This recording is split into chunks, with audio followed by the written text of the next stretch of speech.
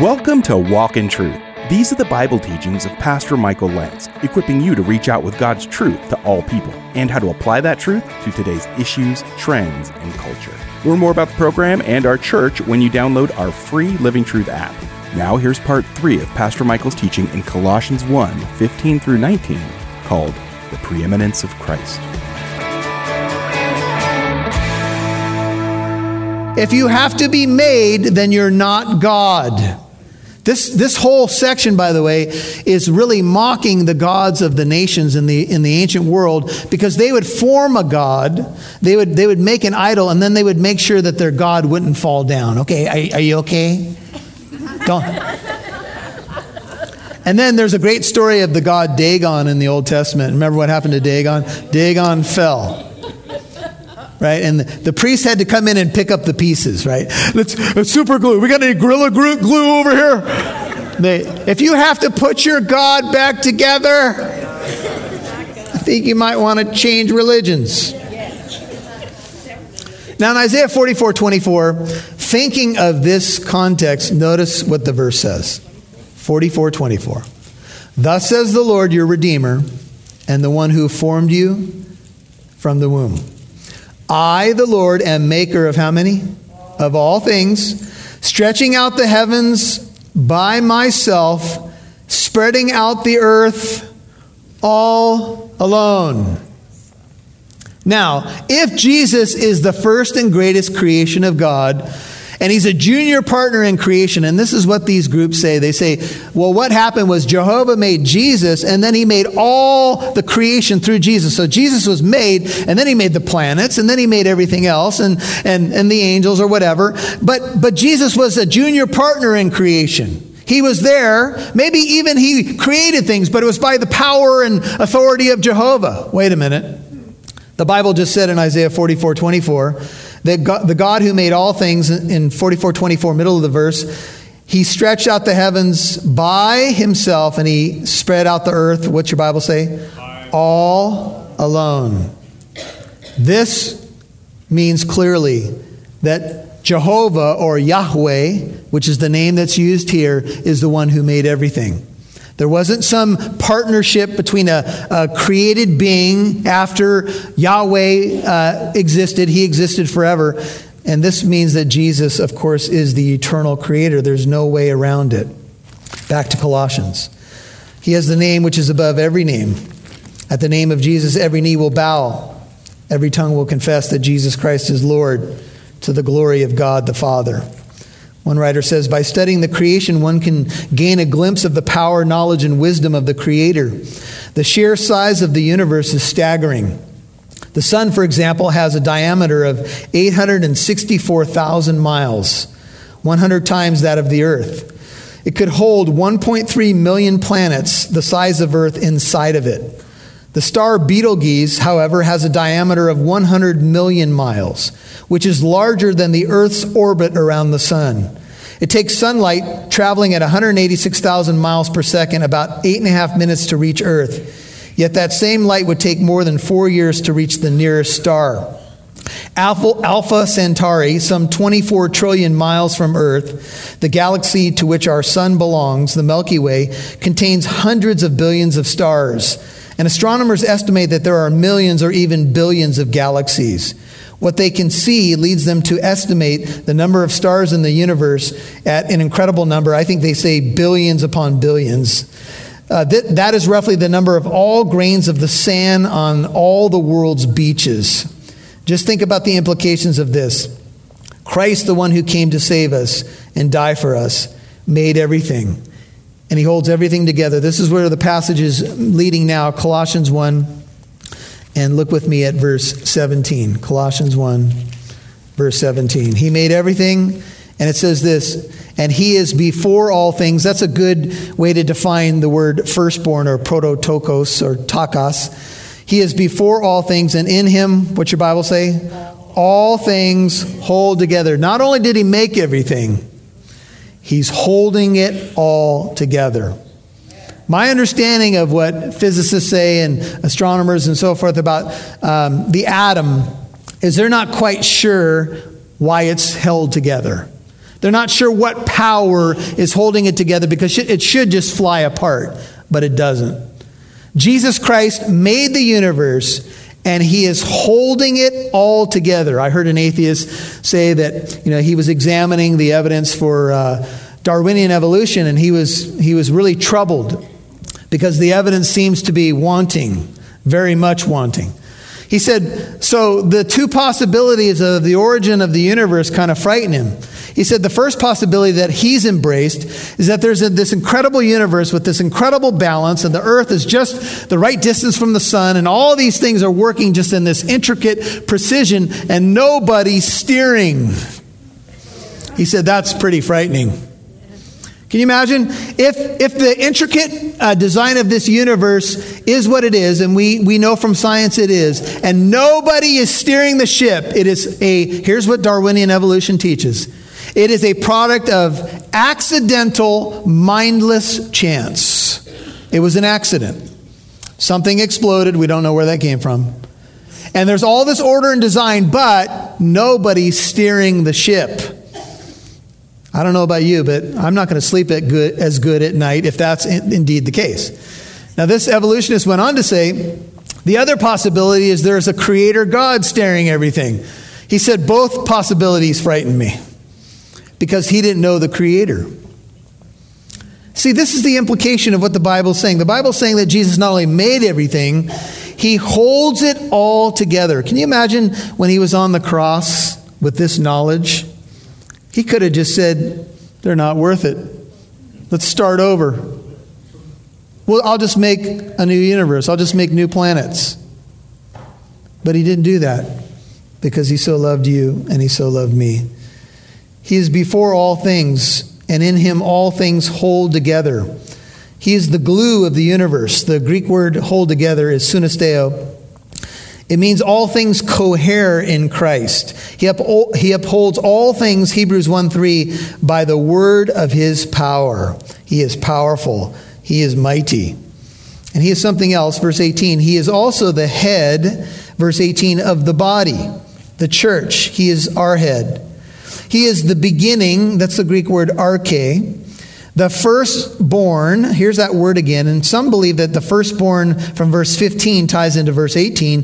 The firstborn from the dead, so that he himself might come to have first place in everything. See the word head there? It can mean the ruler or the source. Here I think it means both. He is the source of the church and the ruler of the church. He's the head of the body. Your body listens to your head, hopefully. Right? Your body never really argues with your head. When your head says to your body, move, you walk, right? Your foot never says, I don't want to do it anymore. Sick of listening to you. Now, there are some things that our bodies may not be able to do because of maybe there's something not working correctly. Or there may be some things that we believe we can do in our head that physically we can no longer do. Can I get a witness? Right? I know I can jump off that. And then you land and you remember how bad your knees are. But you still listen to your head. Here's the deal. Jesus is the head of the church. He is the authority and the source of the church. And he's the firstborn from the dead. And here's what this means. He's the preeminent one, the ranking one of the ones who have risen from the dead. And because he lives, the rest of creation is going to follow him. Here's what I mean. Believers are going to experience a resurrection, and the physical universe is going to get a makeover. And Romans 8 says that the universe, given personality in this passage, is waiting, longing for the revealing of the sons of God. That means the physical universe knows when you get resurrected, it's going to get its makeover too. It's just waiting. Come on, Lord, let's do it. I want some new leaves. I want to sparkle a little bit brighter in the sky. This is what's going on. And Jesus is the beginning. He is the beginning, the firstborn. Now, in Revelation 3:14, this is another text that the Jehovah's Witnesses like to focus on. And let's go over there for a second. Revelation 3. We're winding down, but just a few more. Revelation 3, look at verse 14 with me. If you're having difficulty locating the book of Revelation, it's the last book of your Bible. It says, to the angel of the church in Laodicea, write, the Amen, Revelation 3:14, the faithful and true witness, the beginning of the creation of God, says this. Now, our Jehovah's Witness friends look at this passage and they say, you see, it says that Jesus is the beginning, notice, 3:14, of the creation of God. If you've ever studied the book of Revelation, you'll note that many times it says he is the beginning and the end. The Greek words are the Alpha and the Omega, right? If we were to call God the Alpha, and he is called that, the beginning, we wouldn't believe that he had a beginning, would we? When we call God the Alpha and the Omega, what are we saying? He is the beginning and the end. So when we're calling him the Alpha, or in Hebrew, the Aleph, what we're saying is he's the beginner. Revelation 3:14 is not a passage that teaches that Jesus had a beginning. It is a passage teaching that he is the beginner. Just like Colossians 1, where it is arguing that actually Jesus is the creator. Important point. We'll do verse 19 and we'll close. Go back to Colossians 1. You cannot impose 21st century Western definitions on a book that was written 2,000 years ago. When people say, but firstborn always means firstborn, it means the first one born. No, not when you are studying a text that was written almost 2,000 years ago. You need to understand the word and the meaning in its context. Everybody with me? So there are certain words that to us mean something, but you have to study the word and the history to understand it. Now, this is not that difficult. You can do this with any Bible program. You'll hear more from Pastor Michael in a moment. Thanks for tuning in to Walk in Truth today. Did you know there's more where that came from? Download the Living Truth app to listen to more of Pastor Michael's teachings whenever you want. You can even watch videos. And if you're local to Southern California, you can get updates on church events, new studies, and more. Download the free Living Truth app today.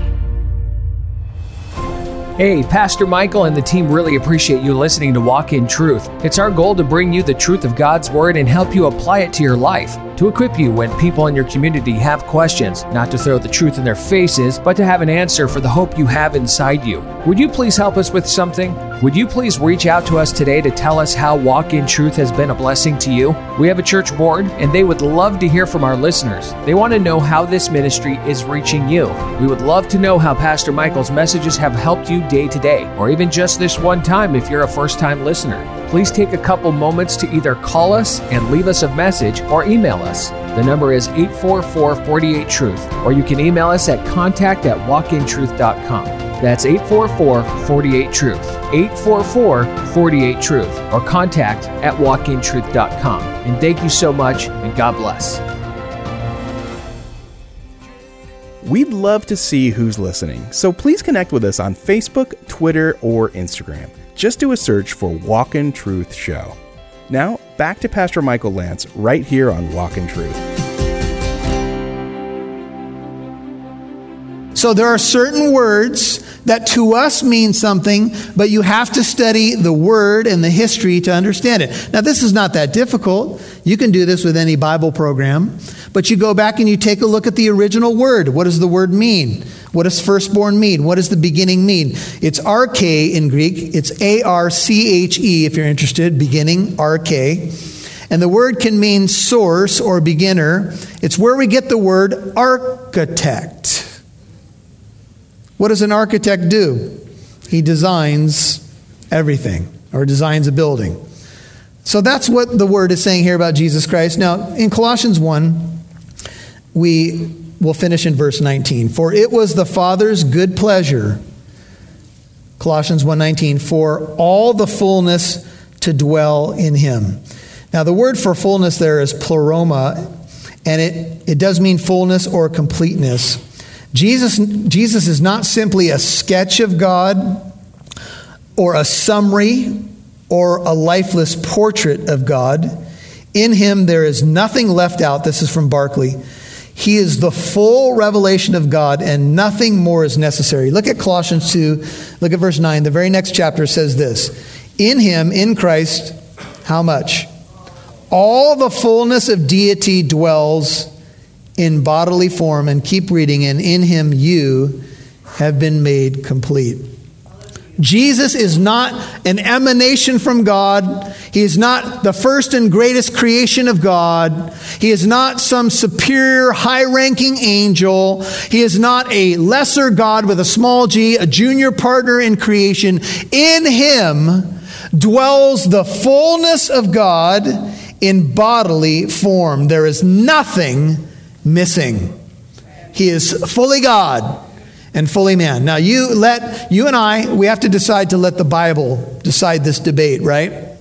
So when we look at passages like this, as much as it might hurt our head, but how can Jesus be fully God in a body? How does that work? I don't quite understand. Hey, I don't even know how my car starts in the morning. But I believe it. Here's the deal. If you could figure out everything about this God, can you figure out how he spoke things into existence? Can you break that down on a chalkboard? People often say, I don't understand the Trinity. I don't get it. Well, join the club. I don't understand how God spoke the universe into existence, but the Bible tells me he did. And here we are. And he's holding it all together. And it was the Father's good pleasure, look at verse 19, that all the fullness dwell in Jesus. All the fullness of deity in bodily form. And we'll look ahead just for a second as we close. And through him, 20, to reconcile all things to himself, having made peace through the blood of his cross. Through him, I say, whether things on earth or things in heaven. It's the blood-stained cross of the true Christ who gave his life for us. He is. If you've been wondering what life is all about, if you've been burdened by loneliness and doubt, there's an answer. He is.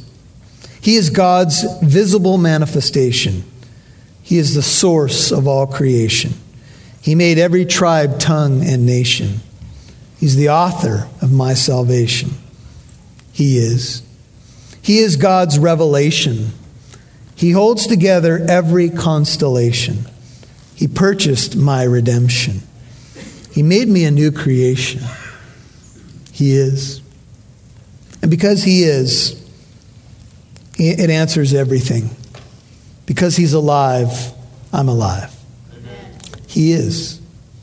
So when you're going through moments of doubt and struggling with questions about who Jesus is, and maybe you've come into this place and you wonder as a person, why do Christians always talk about Jesus? Because he is the visible manifestation of the invisible God. He is the source of creation. He made me and you, and he came to save us. Glorious, isn't it? The one who was born in Bethlehem is God Almighty. And we are so grateful that he came to save us. Father, as we are winding down here, we just want to take a few moments to just bask in the beauty of this theology. It's high theology. It's high, scholars would say high Christology, the study of Christ.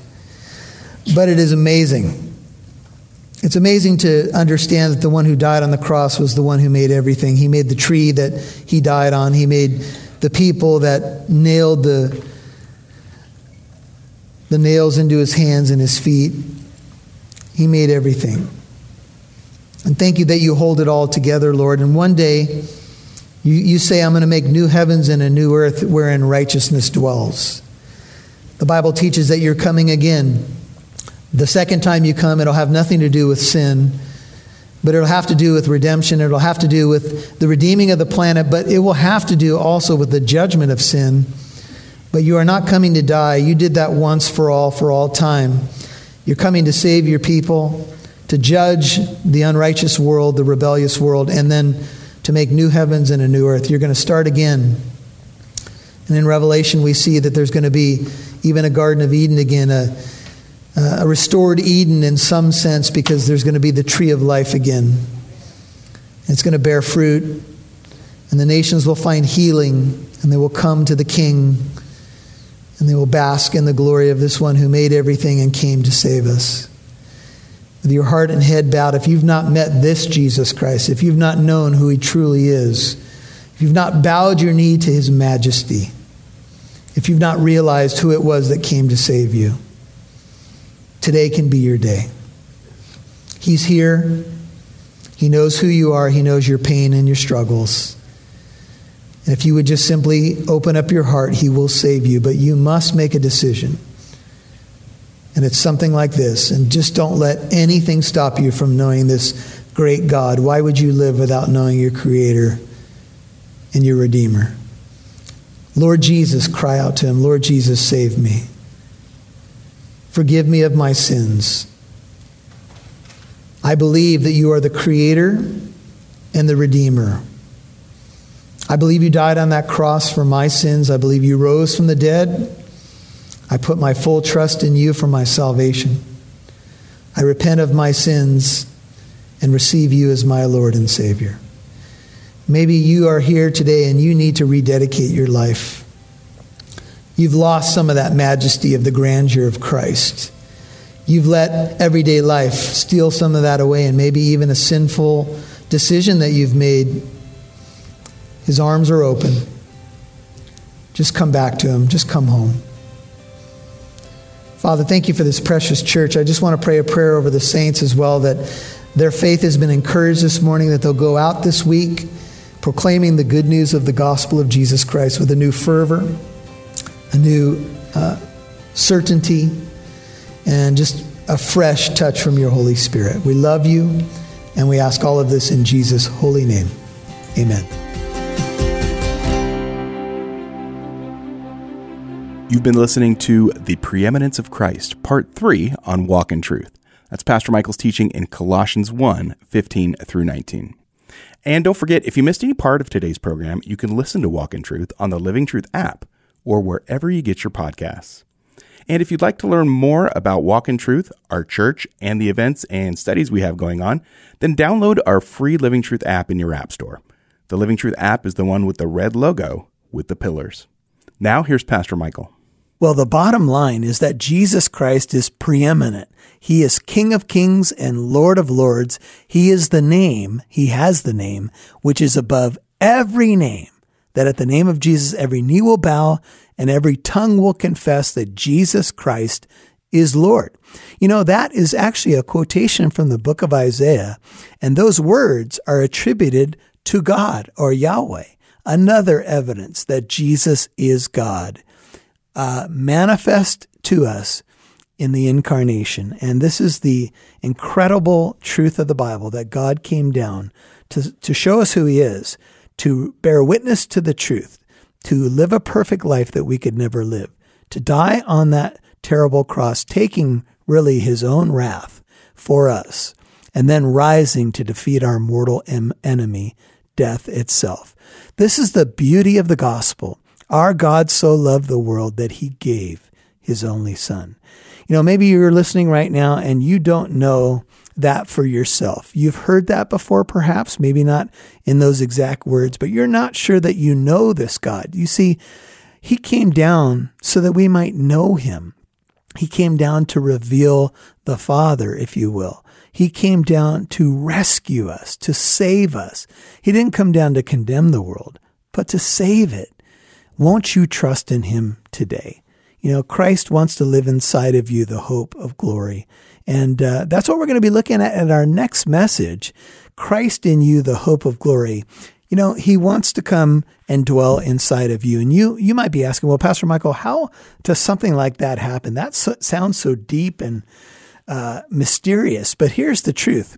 God breathed life into our first parents, and he wants to breathe new life into you. It's just that simple. He wants to give you resurrection life, new life. He wants you to be born again. And if you would open your heart to him, it's something like this. Lord Jesus, I'm sorry for my sin. I'm sorry for trying to do it my own way. I believe you came down on a rescue mission to save me. Pray it if it's you. If you're driving, just keep your eyes open. He'll hear you. I believe that you came on that rescue mission to save me. I believe that you died for me and shed your blood at the cross for my sins. I believe that you resurrected from the dead. Would you be my Lord, my God, my Savior, and my King? Help me to follow you all the days of my life. In Jesus' name, amen. If you're a prodigal and you've been away from the Lord, this would be a wonderful time to get back. Maybe you had some questions about who he is and whether or not he was truly God. I hope those questions have been answered, and I hope that you will place your trust in him and walk with him. If we can help you in any way, remember the number is 844-48-TRUTH. That's 844-48-TRUTH. Pastors are here Tuesday through Friday to pray with you, to talk with you. 844-48-TRUTH. Glad you're listening. God bless you. We'll see you right here tomorrow. And join us tomorrow for Pastor Michael Lentz's teaching in Colossians 1:20-27, called Christ in You, the Hope of Glory. I'm Mike Massaro. Thanks for listening to Walk in Truth. Our goal is to equip you to reach out with God's truth to all people.